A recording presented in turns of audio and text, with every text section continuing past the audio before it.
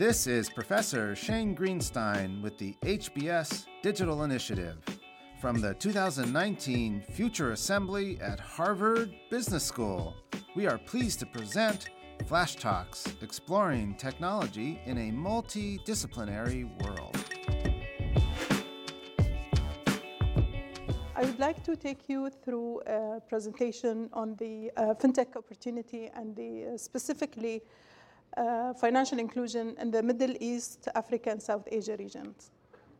If you look at the global data points, basically, there are more than 1.7 billion people that are unbanked today. 50% of these people are in the region of the Middle East, Africa, and South Asia region. And the banked population in those regions are 48% compared to a global average of 69%. With an approximate population of 3 billion people, the MEASA has a huge potential for financial inclusion that definitely can be tapped on and include so many people in the system. 70% of the adults in the Arab world today lack access to basic bank accounts. So if we look at the financial inclusion opportunity, 69% are unbanked and 23% are underbanked. So the properly banked population in this region is only 8%. What can we do as fintech to really capture that opportunity and include as many people into this system? By the way, 2/3 of the 1.7 billion unbanked population have access to mobile phones. And then we look at what's working in fintech today. There is an increasing understanding of the impact of fintech in our region, continuously developing infrastructure. There are more partnerships that are shaping to address this as a problem and to increase the funding gap for these technologies to grow. Government and private entities are collaborating to create a nurturing environment for startups and ecosystems to develop creative solutions to solve this problem.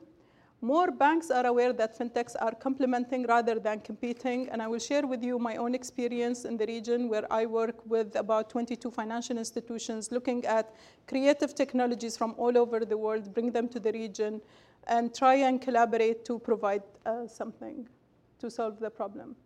There is growing talent in tech in our region. Increasing number of fintech startups are already established in the region. What's not working, though, or what's missing, fit-for-purpose regulations. Regulations are lacking, and the regulators are not taking enough risks or bold steps to really address this problem. So some of the financial institutions think it's going to take much longer time for them to be confronted to really work with technology or to include fast access to their services. Legacy frameworks that are forbidding startups to revolutionize the system. More education and awareness about the impact of digitization and open banking regulation, which is not there as of yet. However, the consumers' demands are changing in our region. There's a huge young population, high digital penetration, high mobile penetration, who all of them require fast access to financial services. It's a tech-savvy generation, and they want and demand reduced fees and transparency. And then we looked at building an enabling fintech ecosystem. I work for the Financial Center, and we really realized that the financial services sector is being disrupted. And instead of fighting this, we really wanted to figure out a way to enable this change and transform the financial center in a way that will work with technology to be a fintech hub as well. So the main components of enabling an ecosystem is really availability of capital, talent, demand, and policies. And to do that, we looked at engaging the VCs and the funds that are interested to fund all of these technologies, and also launched a $100 million fund specifically focused on fintech investments.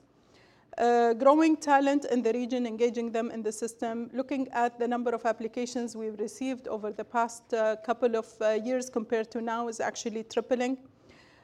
Demand, and we're creating this demand or enabling this demand by engaging the financial institutions into this game, because the fintechs today cannot go to consumers directly. So they either go unregulated or work with financial institutions. We enable this conversation with the financial institutions and also at the same time push the agenda towards enabling regulation for the B2C technologies.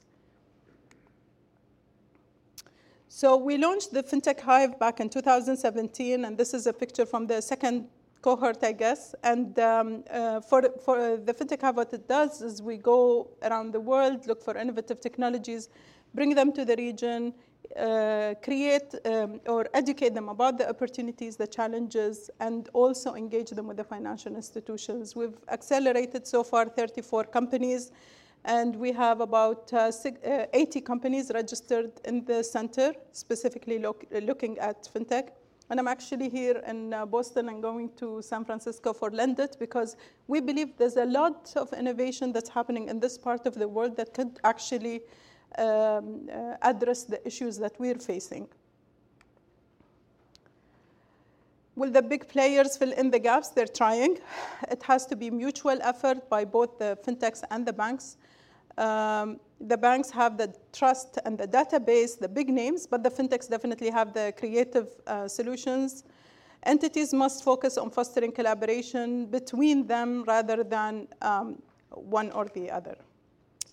How can we enable innovation to bridge the gap for financial inclusion? This is what I would like to take out from all of you today, maybe crowdsource some of the ideas in the session. So I look forward to discussing this further with you all.